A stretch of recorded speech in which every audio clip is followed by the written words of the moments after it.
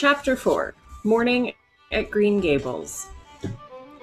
It was broad daylight when Anne awoke and sat up in bed, staring confusedly at the window through which a flood of cheery sunshine was pouring and outside of which something white and feathery waved across glimpses of blue sky. For a moment, she could not remember where she was. First came a delightful thrill as of something very pleasant, then a horrible remembrance. This was Green Gables, and they didn't want her because she wasn't a boy. Welcome to Kindred Spirits, a conversation about the ways Anne Shirley has shaped our lives. I'm Erica. I'm Jean-Danielle. And we are Kindred Spirits. This week we're reading Chapter 4, Morning at Green Gables, through the lens of Green Gables, which I'm really excited to explain to you after you've given us a summary. It's morning at Green Gables. The outside world is perfect, but Anne's heart is breaking. Matthew has hired Jerry, a neighborhood francophone boy, to help out on the farm.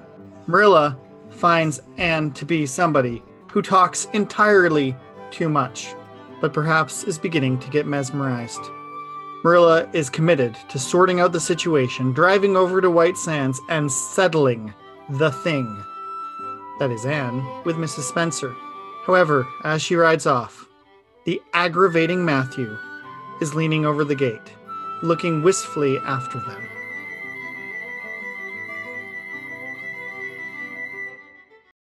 So, we've been talking a lot in the previous episodes about Green Gables. And so I want to actually focus on the house and the farm itself today. That in a reader's imagination, in my imagination, Green Gables is this perfect place, and we're always seeing it through Anne's eyes. But when Rachel Lynde talks about Green Gables, it sounds like a less than perfect place in her mind, and I have to wonder if it's Anne who brings all of this beauty and wonder to Green Gables. So I actually want to go through the exercise of imagining a different morning at Green Gables, a morning before Anne arrived there. So I spent yesterday morning doing some unnecessarily complicated triangulation with all of the other books in the Anne series. I had them all out on my coffee table at one point, and I was trying to do my own calculations of when was Anne born, when was Green Gables built. And, Wikipedia has guesses, but they're just guesses. Turns out their guesses are similar to my guesses, but I wanted to do my own guessing. So based on how old Anne's children are, I am estimating, along with most of the rest of the Anne Shirley literate world, that she was born in 1865, which has some really interesting implications for costuming and adaptations, which we can talk about in the Puffed Sleeves chapter. Mm-hmm. So I'm guessing Anne is born in about 1865, which means she arrives at Green Gables in the mid to late 1870s, which means that Marilla is almost definitely still cooking over an open hearth. She probably does not have the big cast iron stove that we see in all of the adaptations. She's probably cooking over an open fireplace, which I think is important for just imagining the food. And probably means that since Green Gables was built when Matthew and Marilla were adults, it was likely built, I don't know, can we say Matthew and Marilla are in their 40s or 50s? Does that sound reasonable? It's hard to know because, we perceive them as old, but we perceive them as old through the vantage point of an 11-year-old to whom most people are old. Well, we know that Rachel and Marilla are about the same age, and Rachel's children are all grown up, but Rachel was also married at 18. So it's quite possible that Rachel Lynde isn't any older than 40.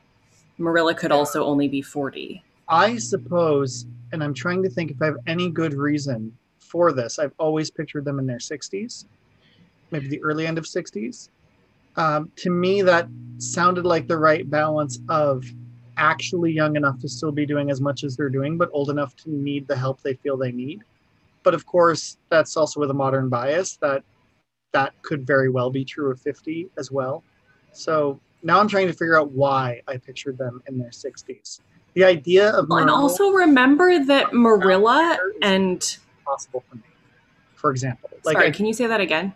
The idea, well, I don't know the exact age cutoff, but the idea of Marilla or Matthew like having brown hair instead of grayish or graying hair is very hard for me to envision. We actually know from the earlier chapters that Matthew's beard is brown, but his hair is graying. Yeah. However, my mom had completely white hair at age 36, and I'm well on my way. So and I'm intrigued I stand by Marilla and Matthew could be in their 40s. Yeah, I'm also intrigued by Matthew's hair colorations as somebody who has very much brown hair, but a lot of gray in the beard. So what's going on there? How am I even going to find these characters relatable if their beard color is different than mine? Well, but I also want to point out that Marilla and Gilbert Blythe's father were an item. So yes. Marilla is young enough to be a parent of a child Anne's age. Yeah, and of course we don't know his age difference with Gilbert, for example, but it's one of those things where you picture something so long you're not sure where it came from or if you're justified. But I've always seen Matthew and Marilla as in between being parent and grandparent in generation. Like, their age differential to Anne isn't quite grandparent, but it's not easily imaginable as parent. What I'm trying to say with this whole very long tangent that doesn't actually relate to the house is that Matthew and Marilla could be younger than we think they are. Mm-hmm. They could be quite a bit younger than we think they are. Like, one of Charlie's grandmas is only just 50. And it's 2020. It's very possible that in the 1870s, grandparent age, like I said, is 40. Like Rachel Lynde could be 40 and have grandchildren easily. All that being said, I'll talk to you about the hearth versus stove issue, because I have seen self-appointed experts and well-trained experts of dress history, of culinary history, of interior design history being very pedantic and critical of various adaptations of Anne. And this is a new pedantic detail that nobody has yet mentioned, and I applaud you for it. Well, it's one that had never occurred to me until I spent some time last summer in an 1890s house where the cast iron stove was absolutely part of the kitchen, but it's a new thing in the 1890s house. And so if canonically Anne has grown-up children in the 19 teens, which we know she does from Marilla of Ingleside, then she's a child in the 1860s, 70s, 80s, sometime in that time period before the cast iron stove is a mainstay in rural kitchens. It existed, but it wouldn't have been common. And the my source for this, very loosely, is the cooking manual by...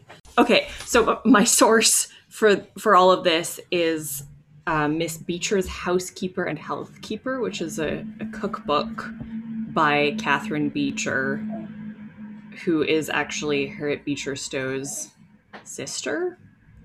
And it has hearth cooking recipes, and it was like the joy of cooking of the mid 19th century. Well, I think you bring up a really important question about adaptation and how we picture things in the past, because the easiest level of this kind of research is to figure out when certain things were invented.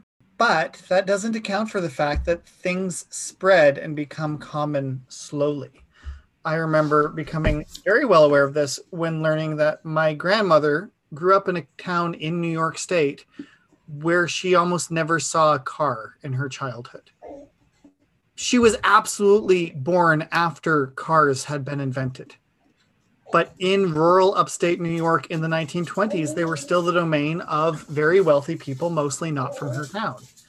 And to realize that, and I was actually surprised to discover that most things about the internet and cell phones were invented before I was born, because I remember when people first got them. But they, in fact, were invented before even I was born. So It's certainly worth noting that, rural Prince Edward Island might be behind the times in terms of kitchen technology, fashion, although perhaps the puff sleeves are actually an anachronism, not a slow, but... Well, and that's the other interesting thing to think about is that the timeline of Anne's life is only firmly established once Maud Montgomery has been writing these books for a long time. And so it's kind of fair that adaptations set Anne's childhood in the 1890s, 1900s, even though that would mean she's sort of in stasis in that era for 20 years. And then time starts to move forward once she's married and has children. Well, I mean, that's certainly possible in the arts as well. We all know that Lisa Simpson has been in grade 2 since the 90s. So I'm going to just laugh and pretend I understand that reference. I've never watched The Simpsons. The key fact is Bart is in 4th grade and Lisa is in grade 2 and Maggie is a baby. And 30 years on, that has never changed. They do not grow older. Thank you. I understand now. Which is a blessing of animation that would not be possible in live action. So let's return to the text now and use our imaginations for a purpose that I think Anne might disapprove of. And that is to see Green Gables not through Anne's eyes. We know that there is a cherry tree outside the window. We know that there's a brook. We know that the cherry tree is part of an orchard, and there are apple trees as well. And we know that Anne's window sticks so badly that it doesn't need a stick to hold it up, because obviously this is before you had windows with, pulley systems to hold them up all by themselves. So given these facts, and also given what Rachel told us in the first chapter, that it's painfully neat, that it's set back from the road in what she interprets as an unsociable setting, that it was built by the elder Mr. Cuthbert when his 2 children, we're assuming there are only 2 of them, we never hear about any other siblings, were already grown up. So, and we also know when Marilla comes in and Anne is praising Snow Queen, that tree has horrible fruit that is always full of worms and never produces cherries well. So let's imagine yesterday morning at Green Gables. Not Anne's morning at Green Gables, but Marilla's morning the day before. If a cherry tree is in bloom, that puts us in late May, early June on Prince Edward Island. I'm imagining that's similar to Montreal, upstate New York. So that would be late May. Which means the sun rises very early, which means Marilla got up very early. She lit the fire in her big hearth, which is hard to do well. I may be speaking from experience. I'm not great at getting a fire going. Same. She put a pot over her... So I spent 4 years at a history museum pretending it was 1627, and it never got easier for me to light a good hearth fire.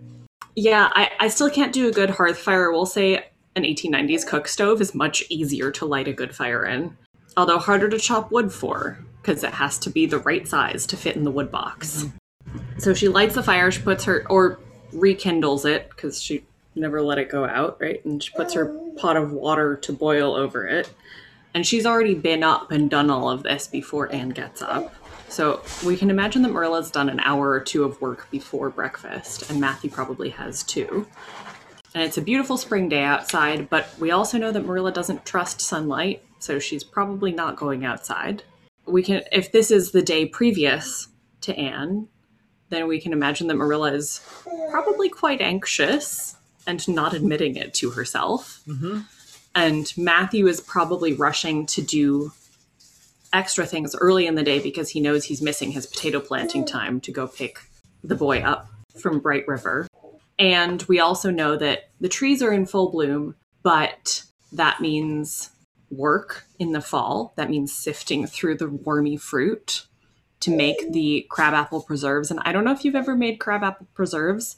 I have. Crabapples are about the size of a cherry, and every single one of them has a core the way an apple does.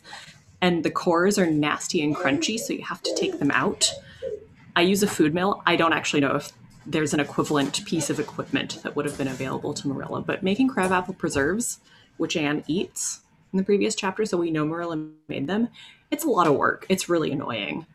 And so looking at Green Gables through Matthew and Marilla's eyes, it's a huge amount of work. It's a house that their father built far away from everything, which Matthew seems to benefit from. I'm not sure Marilla does. It might be isolating and lonely for Marilla. Oh, and also the brook running down at the bottom of the property. If they have a cellar, which they almost definitely do, that brook probably floods their cellar in the spring. Green Gables definitely has the potential to be a fairly dismal place. If you're looking at it as a place to take care of and or gain a living from. Yeah, there are a few interesting things coming to my mind as you mentioned this. First, you mentioned, let's try to see this not through the eyes of Anne. And I had a whole interior conversation that went very quickly of, well, I've seen it not through the eyes of Anne because I physically have been there. And then, of course, everything about my experience of going to physically see it was because I've seen it through the eyes of Anne for years. And even if you're not familiar with the books and you go as a tourist to the Green Gables National Historic Site, the government of Canada will present it to you through the eyes of Anne. So there is no fresh look that's possible without this kind of willful mental exercise that you're suggesting. Another thing is you mentioned it could be a somewhat dismal place. I grew up in a fairly popular with tourists seaside community outside of Boston. And one of the things that I thought that all my high school friends thought when flooded with out-of-state license plates every summer is, why are they here? This is crap. This is boring. Why are people coming here? For the life of me, I couldn't understand why anybody would go to Plymouth or Cape Cod. What are you doing? Go back to New York. Leave us alone. There's mostly New York plates. No offense, Erica. So there is this thing, though, that I think can happen in adolescence, that wherever you grow up is stupid and horrible. I mean, I see that working with university students in Montreal, that people not from Montreal think Montreal is the most exciting place in the world, and the few from Montreal, ugh, what a dump I grew up in. There's almost this normative idea that where I grew up is boring and terrible, even if it's a beautiful seaside community like Avonlea is presented as Cape Cod is, or if it's a thriving, exciting city like Montreal is. But Anne subverts that generalization, right? In how much she loves Green Gables. She's not that kind of bitter teenager hating it. She's only been there. Well, and I wonder, I'm thinking about Matthew and Marilla now and how they never had a chance to leave. But also, if Green Gables was built when they were adults, I wonder where they grew up. Was it on the same piece of property, just in a different house that was maybe closer to the road? Because we do get, through glancing mentions, the impression that Green Gables is quite a big piece of property. It's a big farm. Yeah. So it's quite possible there was a house on it somewhere else on the property. And there's also, at the beginning of Anne's House of Dreams, it's mentioned that there was a birth on the property, that a hired man was living with his family somewhere on the farm at Green Gables, and his wife had a baby while they were there. So that means there's at least one other house. Maybe that's the old house that Matthew and Marilla grew up in. It's obvious in the title of this book, Anne of Green Gables. Green Gables, to me, it's absolutely a character in this book. Few authors do it quite so obviously as Lucy Maud Montgomery, but she's not unique in this, of making place a character with which the characters interact. And Anne is defined by the book titles by where she is currently of. She's of Green Gables when she's interacting with other kids in Avonlea. She goes to later on she goes to high school, and then she's of Avonlea when she's interacting with other kids from PEI. When she goes to Nova Scotia for university, she's of the island. I would love to have a follow-up where Anne becomes Canada's ambassador to the UN late in life and becomes Anne of Canada, because it's these kind of we grow the circles of where Anne is from, but these settings are so important to the author, and I can't help but compare and contrast with other fantastic literature of the past. And I'm particularly thinking of Little Women, which shares with Anne of Green Gables this very particular fictional story that takes place in a very non-fictional house. So the strange experience of visiting Orchard House in Concord, Massachusetts, or Green Gables in Cavendish, PEI, where the house is real. And the house always existed, but then you're picturing these characters like, oh, where's Anne's room? Where was Joe's room? And the answer is nowhere. The story is made up, but the house isn't. And then you compare that with, Little House on the Prairie, Farmer Boy, that house is real, that boy is real. That's just a true story. There's a simplicity there. With Green Gables, the author made this decision that this house, what would it be like for my house to be a house where a very different child grew up instead of me? So can you actually tell me whose house is Green Gables, the real house? I'm a little fuzzy on those details. As I confessed earlier, I haven't been there.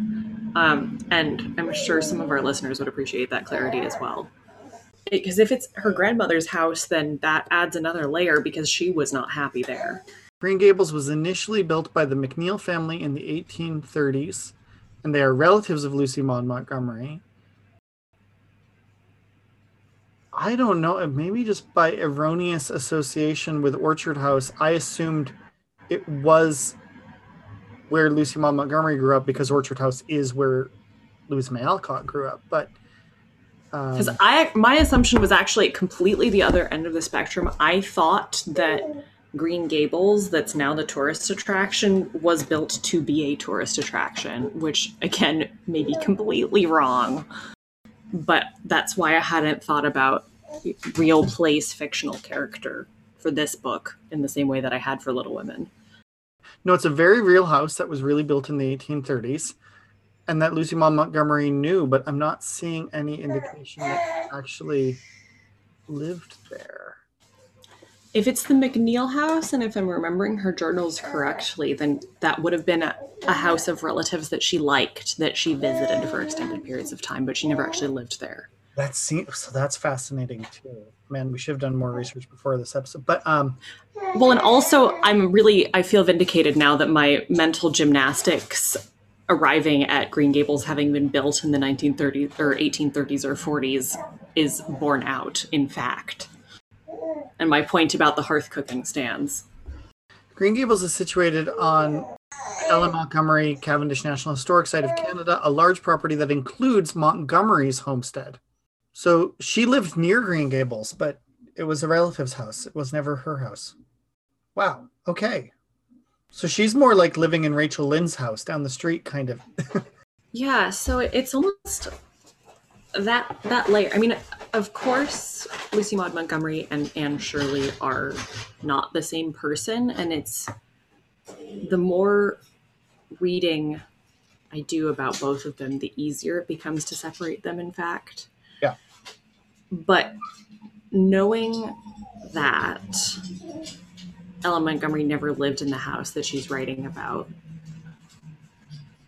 makes it feel like we have less of an obligation to imagine these ghosts of mornings without Anne, to me. That Ellen Montgomery, we know, was an unhappy child. We can extrapolate that Anne was an unhappy child before arriving at Green. Ellen Montgomery uses a very real house, an explicitly existing, visitable real house.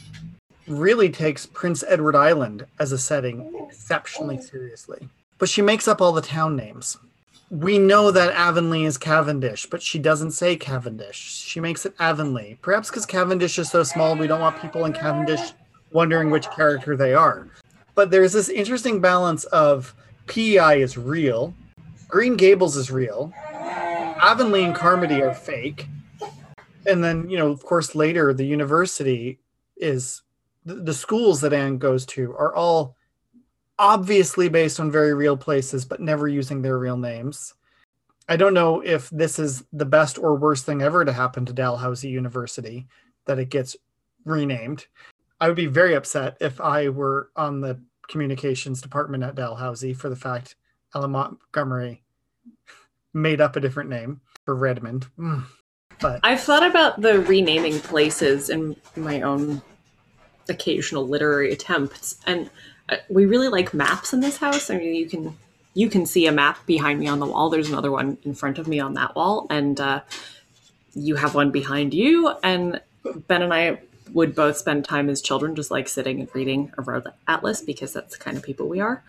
And so I've thought about this, that if I described, for example, if I were to write a story set in a small town in northern New York on the western shore of Lake Ontario, in a small corner of a harbor on a spit of land, like people who live in Henderson Harbor, New York, would know exactly which town I was talking about, even if I called it a different harbor, New York. Even though there are lots of towns along that piece of shoreline called blank harbor, like they would know if I described where it sat in the lake. It's the same thing with Cavendish. So like, what's the point of renaming it if you give enough geographical detail that you can say, yes, that's that town? I think it gives you a bit of liberties. I've certainly thought about, writing that roman à clé almost about my childhood, but not 100% my childhood, about a vague Massachusetts coastal town. But, because I would want to picture certain things that are part of my childhood, but are not next to each other. And the fact they're not next to each other is kind of irrelevant and distracting from the story. So it'd be easier if people just imagined that they were. I recently saw a movie called The Way, Way Back, which takes place in the region and was filmed where I grew up. And it's hilarious to me because they're constantly crossing a street to end up 30 miles away. And it's always places I know, but you're just like, that kid just went on a 5-minute bicycle ride across 55 miles of Cape Cod. Wow, what a good cyclist. But I also totally get why the creator did it, because that spot's pretty, and this is your shot to film something where you grew up. So just magically smush things together. And I think also Ella Montgomery is such an attentive author to the details of physical setting and the details of people's personality that she would have to throw a few fake names in to make sure that people aren't mapping incorrectly, or maybe worse, correctly, onto her fiction real people. So she was writing close enough to the time and place that describing a person with a certain obvious mental illness living in a house that looks a certain way, you better use a fake town name. I wonder if that's part of it. But Green Gables has a character that is so important to her. It's so idealized. So I guess the question that I'm really trying to ask with all of this circular reasoning and year triangulation and research that I should have done but didn't because I wanted to keep it grounded in the text. The question I'm really asking is Green Gables actually like this? Or does Anne make it this way?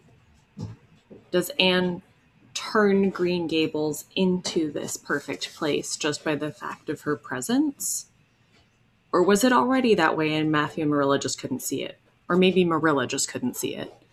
I wonder if it has to be a both and, where it has to be, there's a question of how do we choose to perceive things, but still be rooted in reality.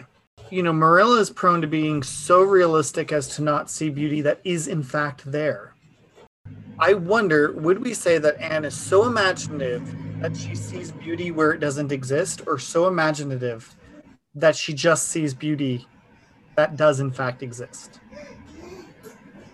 The Lake of Shining Waters is in fact a lake, and it does in fact shimmer. Is it a willful emphasis? This isn't like Bridge to Terabithia imagining an utterly fantastic world where one isn't. It is imagining or recognizing the fantastic beauty that is in fact there. Because I think, and I've heard from my own experience, and I've heard the experience of people who visit Green Gables who don't care about Anne of Green Gables. It can be the most magically beautiful place in the world, or it can just be a really, really boring old house in the middle of nowhere. And I think every day... I always think old houses in the middle of nowhere are the best because they have so much scope for imagination. Right? So I don't understand that standpoint. Well, and I think that's just it, though, is Rachel and Anne can both be right. Is Green Gables just kind of a blah old house in a tiny town on PEI that could just be isolating and boring and sad? Or is it an absolute magical escape to a better life? Yes. I think it depends on who you are. And this is one of the reasons I'm wondering if it does actually feel like as much of a prison for Marilla as Rachel thinks it does, or thinks it would for her, because Marilla is only able to see the wormy cherries and, you know, the windows that won't open and the sticks that she has to clean off the grass and the really long lane that she has to walk down before she sees anyone in town. I wonder if Marilla's perception of Green Gables is a reflection of her life there. It must be. Mm-hmm. And so is Green Gables' transformation actually the beginning of Marilla's transformation? One of the moments that shows how Anne perceives this place is she knelt there, lost to everything but the loveliness around her, until she was startled by a hand on her shoulder. Marilla had come in unheard by the small dreamer. So this is a moment where Anne sees enough loveliness into which to become utterly lost. And Marilla has managed to, wake up, get dressed, and start executing a plan to remove a child from the home. Like, in the same scenery. There's also a really beautiful moment of omniscience. So one of the things I like about the narration in this series is that we go back and forth between limited to Anne's perspective and seeing everything, all the natural beauty through Anne's eyes. And sometimes we see things from an overseeing presence that can see everything. And so it says, Anne came downstairs in 10 minutes' time with her clothes neatly on, her hair brushed and braided, her face washed, and a comfortable consciousness pervading her soul that she had fulfilled all Marilla's requirements. So that's Anne limited. And then, as a matter of fact, however, she had forgotten to turn back the bedclothes. So Anne thinks she's being practical. Marilla thinks Anne has been practical, but there's actually evidence upstairs, so she's forgotten to do something. And I love that from a narration standpoint, as well as being utterly relatable. I think I've done everything on my to-do list, and then I realize, oh, it's 11:35 on Friday morning. It's compost day, and nobody has taken the compost out yet. That's a real-time realization. My compost bucket is still sitting in my kitchen. Ellen Montgomery and her slightly ahead of her near contemporary Louisa May Alcott both do a lot of what I think modern creative writing professors would lambast, of this deliberate and I think always clever and humorous fourth wall breaks to the audience. I love them. I'm rereading the Emily of New Moon series by the same author, and the other night reread a line that said, "I am Emily's biographer, not her apologist." And you're like, that's hilarious, because of course you are her apologist. You know that. Like, it's just... That's a very 19th century thing. That's why it's one of the many reasons people don't like George Eliot, is because she spends pages and pages and pages speaking directly to the reader. Or if you think of that famous line from Jane Eyre, "Reader, I married him." It's actually a very conventional thing from the 19th century that for some reason people don't think is acceptable in writing anymore. It's still funny.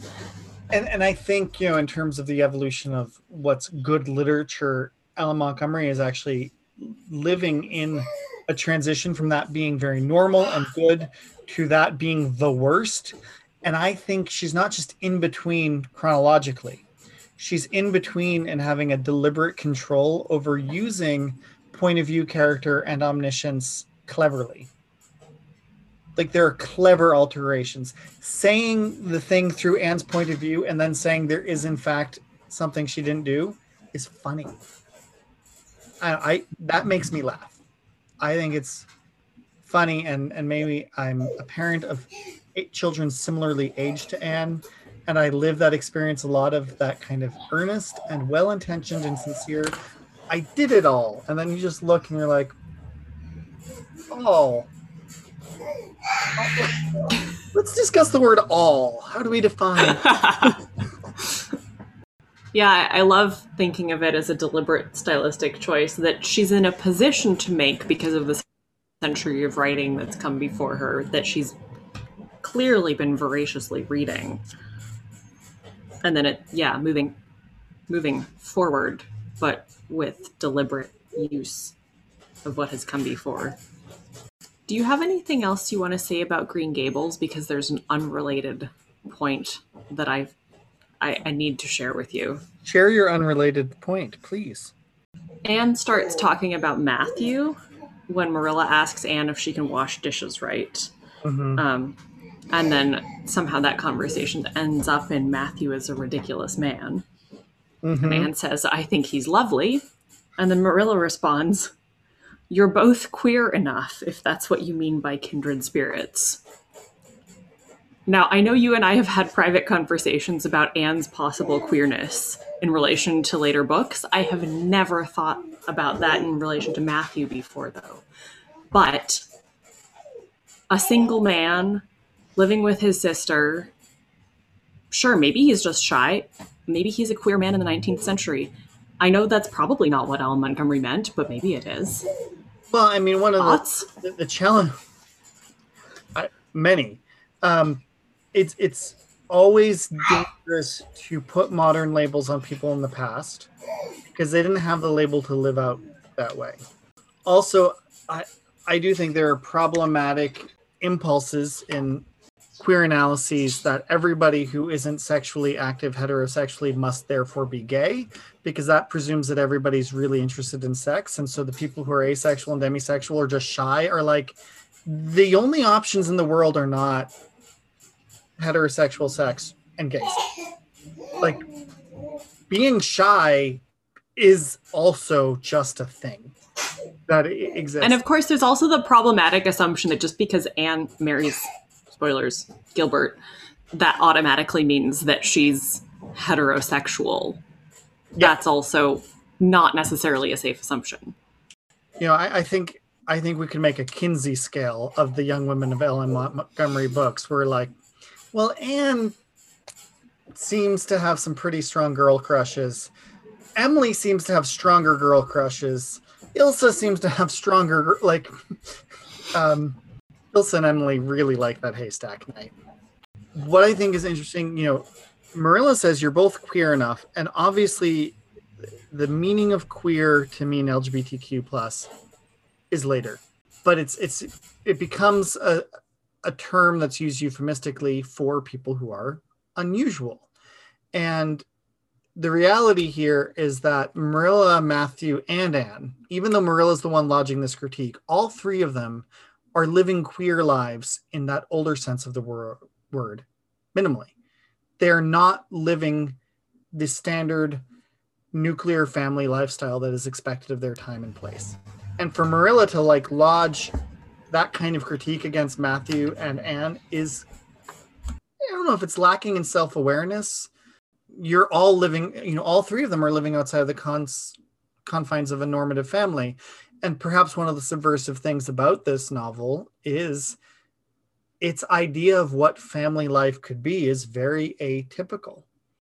Just to throw this out there, the Oxford English Dictionary says the first recorded use of the word queer to mean homosexual was in 1894. Okay. And this book was published in 1908. So it's not necessarily an anachronism. It's also not necessarily what Ellen Montgomery is saying, but I like that there's ambiguity there and it's not just me being anachronistic. Yeah, no, and Ellen Montgomery's use of the word queer is fascinating to me. He's the queerest priest of them all, being a quote from the Emily of New Moon series that I find personally hilarious. Yes, it's about a family name, not an occupation. Yes, it's about being unusual, not about being gay, but also slightly older man who you trust with your daughter Your niece. I don't know.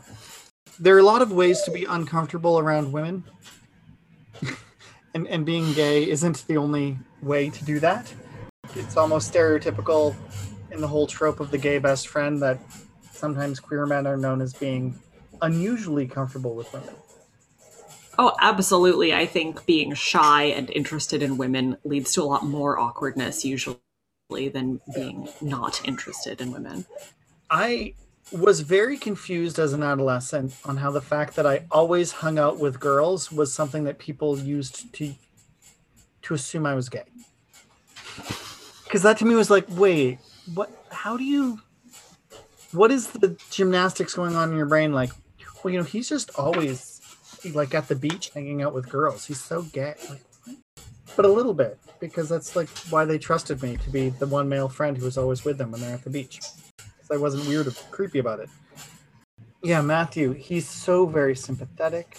Looking at this passage, these pages here, I'm also really struck by, he didn't mind how much I talked. He seemed to like it.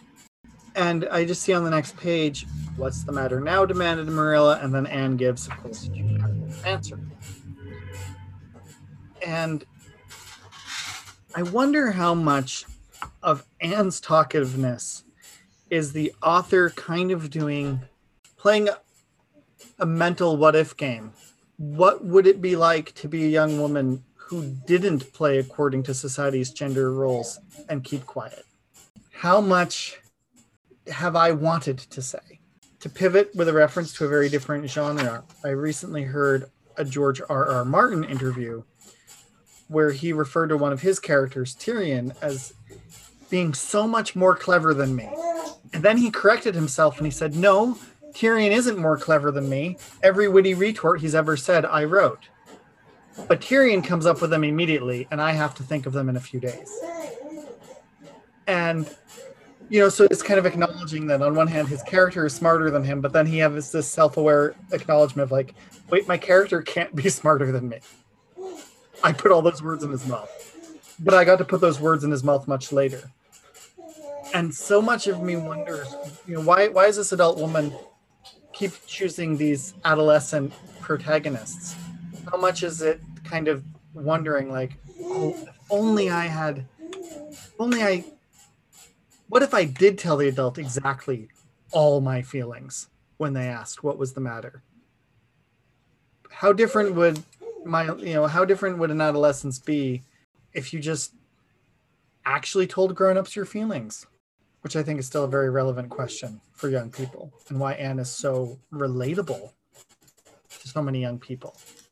Because she just says all like we were talking about last time, it's important for people to share openly and honestly. I think I share a lot more now than I did as a child, or at least as an adolescent. That if I had been in that situation that Anne is, I would have just said, oh, never mind, I decided not to go outside. That would have been so much easier for her to say, so much more boring to read, but I think more likely for a real child, not a fictional child, to have said. Well, yeah, and this, of course, is a balance of we want enough realism that we can connect, and enough that isn't real that it's interesting. Because you only want to read something that is somehow out of the ordinary. And I think this does loop us back to the importance of Green Gables and the importance of place. I think we needed a setting for this story that is described in enough detail that we feel that we can picture it, that we can connect with it, that we can imagine it, but that we want, but that's also magical enough and interesting enough that it's different than our backyard. That it's worth. Well, and it's also imagining. Undetailed enough that you can superimpose your own backyard onto it. I actually grew up with an ornamental cherry tree outside my bedroom window and a brook down at the end of the street, not on the same property. But it was close enough to Green Gables that I could superimpose it onto Green Gables, because it wasn't, this is where the house is, and then immediately outside there's this, and then it's not as detailed as, let's say, Little House on the Prairie, which tells you how Pa cut the boards and assembled them into the house. Mm-hmm. Like it's not that detailed from a practical standpoint, partly because Anna's our viewpoint into this world, I think. But also this whole paragraph you were just talking about, if Virginia Woolf had written this novel, it would not be in quotations. This would just be part of the stream of consciousness narrative. Mm-hmm. And so I think that she's playing with the genre boundaries and the looking back from a century in the future. We can say, oh, this is bordering between 19th century realism and the modernist movement, which obviously people weren't thinking about when they were writing it. Anne is describing to Marilla everything that's going through her head rather than just describing straight to the reader everything that's going through her head. That also, though, gives Marilla the opportunity to engage with it. And thank goodness, that's what saves Marilla's soul. Well, that's a loaded comment. I want you to say more about. I keep thinking of the scene in the 1980s adaptation when they're, sorry, I'm skipping ahead a chapter, but when they're coming back from seeing Mrs. Spencer and Anne takes Marilla's hand. Mm-hmm. And that's the moment when Marilla starts to become a person and not just a cardboard cutout of a frugal housekeeper. Mm-hmm. And so what Anne is doing with Green Gables and seeing it as this magical, beautiful place in this chapter, I don't think foreshadowing is a word that I'm allowed to use with these books anymore, just because I know so much of what's coming. Yeah. I don't think this would be foreshadowing if I didn't know the relationship between Anne and Marilla that was going to develop. But it's Anne's transforming Green Gables in a way that sets up her transformation of Marilla in the future. Later in the chapter, I've never in all my life saw or heard anything to equal her, muttered Marilla, beating her treat down cellar after potatoes. She is kind of interesting. I can already feel I'm wondering what on earth she'll say next. She'll be casting a spell over me too.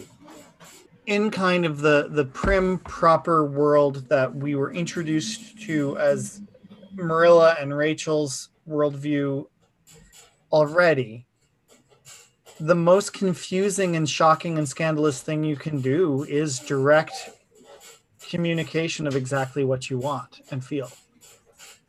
So the mystery of Anne isn't what is she thinking. The mystery of Anne is, why is she actually telling me what she's thinking? It's and this is something that you and I have both had some conversation about, our relatively shockingly open personalities according to the wider world of like, I've had this come up in actual work meetings where people are like, well, what's your game? What are you going after? And I have to say exactly what I just said. Like, my end goal is to get the thing I just said I wanted. That's it. And like, to play at that level with people of like, oh, well, what do you want? What do you think? And then actually answer them. It's amazing how befuddling that is to so many folks. And that Marilla can't claim to be confused by Anne on the level of, well, what is she thinking? What is going on in her heart and her soul and her mind? That's not the mystery. The mystery is, why is she telling me this? Is there a trust? Is there a love here? Is there a hope for trust and love? I think Anne's just information dumping on everybody she can and saying, I dare you to love this. And Matthew's like, challenge accepted. And Marilla's seeing that unfold for herself.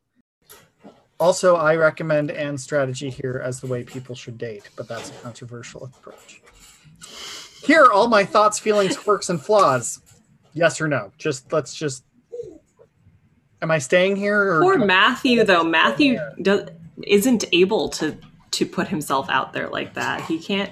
I don't think Matthew has the self-knowledge or the words to describe the inner workings of his mind in the same way that Anne does. Would you say that he admires it, though? Yes. I wonder, is he quiet because he's just stunned, or is he... I think he comes across to me as admiring it, as you just said, so enthusiastically. I think he's absolutely admiring it, perhaps even aspiring to it a little bit. But as I said in the Matthew chapter, I suspect that Matthew may be a less verbal processor than Anne is, and he's experiencing things without having words to get them out of his head. Yeah, and certainly Matthew and Anne are portrayed as very polar opposites on the verbal processing spectrum. And yet being less of a verbal processor than Anne is not a difficult bar. You know. Most people are. But while Anne says more than I think I say, and I certainly say a lot, I find what she says deeply true trains of thought that I find recognizable. Which is, I think, part of why I wonder to what extent is some of Anne Ella Montgomery's intellectual exercise. What if somebody said, "What's the matter?" and you just hold them? People literally come to me, make an appointment on purpose with me to tell me what's the matter. And I usually have to work pretty hard to engage them to get them to answer that question. Even when I know the context is you deliberately chose to come to tell me what's the matter, and you have been so conditioned not to do it. Anne is my dream person to come to a pastoral care appointment. For all kinds of reasons. Just to be like, what's the matter? Well, here's the list. Here's the context. Here's the backstory. Here's my emotional perception of it. Here's what I'm hoping for. Here's what I'm afraid of. Here's what I wish the truth was. Yeah, Anne in one paragraph answers everything that I would ask therapeutic follow-up questions to get at. The self-awareness is just stunning. And yet, I would say, I don't think she's utterly unique in this level of self-awareness. If I ask people the follow-up questions, get all those details, many people will know them. What's stunning is just the sense of like, here it is. It's all on the table. Like, Marilla, you are going to drive down to talk with Mrs. Spencer with just as all of this seeping into you and you thinking about it the whole ride there, not admitting you're thinking about it. So is Marilla perhaps the other half of this intellectual exercise? Then Marilla is someone who, as we've mentioned several times already, incredibly unaware of herself. She is an example of someone who has been encouraged not to share what she's feeling her entire life for many decades at this point. Oh dear, Charlie's sharing what he has to say. Marilla is so conditioned to not share what she's thinking and feeling that she just has no idea anymore. And unfortunately, she's the, quote, normal one. And so then I would, not being aware of that. I wonder who is actually more out of touch with reality and letting their life be overrun by their imagination, Anne or Marilla. Ooh. Because Anne, yeah, she uses flowery language to describe what she sees, but Marilla seems to have constructed and deeply internalized a complete self-narrative that isn't necessarily quite true. So who's the more imaginative one here? Who's the one? Sure, Marilla's not pretending her name is Cornelia, but she is pretending she's unfazed, emotionless, practical, and strong, which is probably more delirious. She's allowed to be all of those things. She just has other realities to explore also. Maybe she's not imagining things that aren't true, but she's imagining things that are true as not being there or not being important.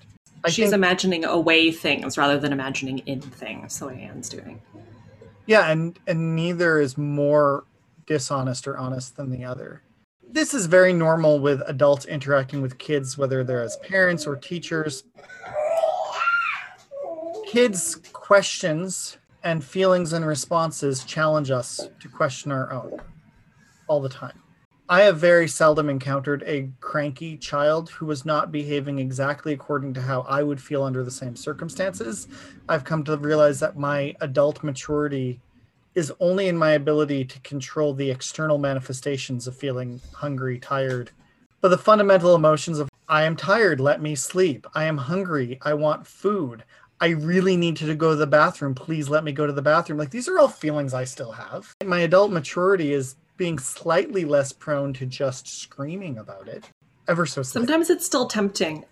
I will say the one that baffles me as a parent of an infant at the moment is I'm so tired and I won't sleep. My understanding is that will increase in intensity in toddlerhood, but it's definitely already happening. Like, falling asleep is preceded by, depending on the day, 5 to 45 minutes of screaming about how tired he is. I was struck by, if I can't stay here, then there's no use in my loving Green Gables. You and I both don't live at Green Gables. And yet I think we have found a great deal of use in loving Green Gables. I just want to call Anne Shirley wrong. Oh, but I would also say that you, and please correct me if I'm making assumptions, but you and I both live in places that we are surrounded by people we love and things we love and a city we love, and we're adults with more or less disposable income to make these spaces places that reflect us. Mm-hmm. And that's completely non-analogous to Anne's interaction with Green Gables and her other surroundings. That I think my love of Green Gables has affected how I interact with every apartment in every city I've ever lived in, or non-city. Is Green Gables a house in Cavendish, PI, or State of Mind, Erica? I mean, I'm just looking around my living room full of quilts and maps and turn-of-the-century furniture, and I would say it's a state of mind. Yes, the cottage core is strong with both of us. Absolutely. I believe Ellen Montgomery and Laura Ingalls Wilder deserve a lot of credit for the cottage core movement on Instagram that they're probably not getting, but that's a longer and less on-topic discussion. Thank you, Erica, for joining Well, me. you've also given me a title for the short story / poem / song that you last week asked me to write about my moth infestation. That was my reason for postponing. I haven't written any of it yet, but it will be entitled Green Gables State of Mind. Ooh. Set to the Billy Joel song New York State of Mind in tune. Probably not. That's a good choice. That was a terrible idea. Thanks for listening to Kindred Spirits. Follow us on Facebook at Kindred Spirits Podcast, on Twitter at Kindred Spirits P, and on Instagram at Kindred Spirits P. On our website, kindredspiritspodcast.ca, you can find show notes, links to us on all social media and podcast platforms, and information on how to follow or contact us individually. Thank you to our founding Patreon supporters, Sarah K., Marilyn B., Ann M., Connor H.B., Marie-Andre, and Jennifer O. If you would also like to support our ambitions and help us build our castles in the sky, you too can support us on patreon.com/kindredspiritspodcast, as well as subscribing on your podcaster of choice and leaving a review. Our theme music is Desperate and Across the Causeway from Algoma Highway, composed by Ari van de Ven and performed by the Cygnus Trio, which includes me. You can buy our music and learn more at thecygnustrio.com. Anne of Green Gables was written by Lucy Maud Montgomery. Episodes are written by us, Erica Jacobs-Perkins and Jean-Daniel O'Donoghue. Kindred spirits are not so scarce as I used to think. It's splendid to find out there are so many of them in the world. Always lovely to socialize. I mean, work very hard with you. It's a both and. We're Anglicans, we can do that. Professional and cold and distant. There was no friendship.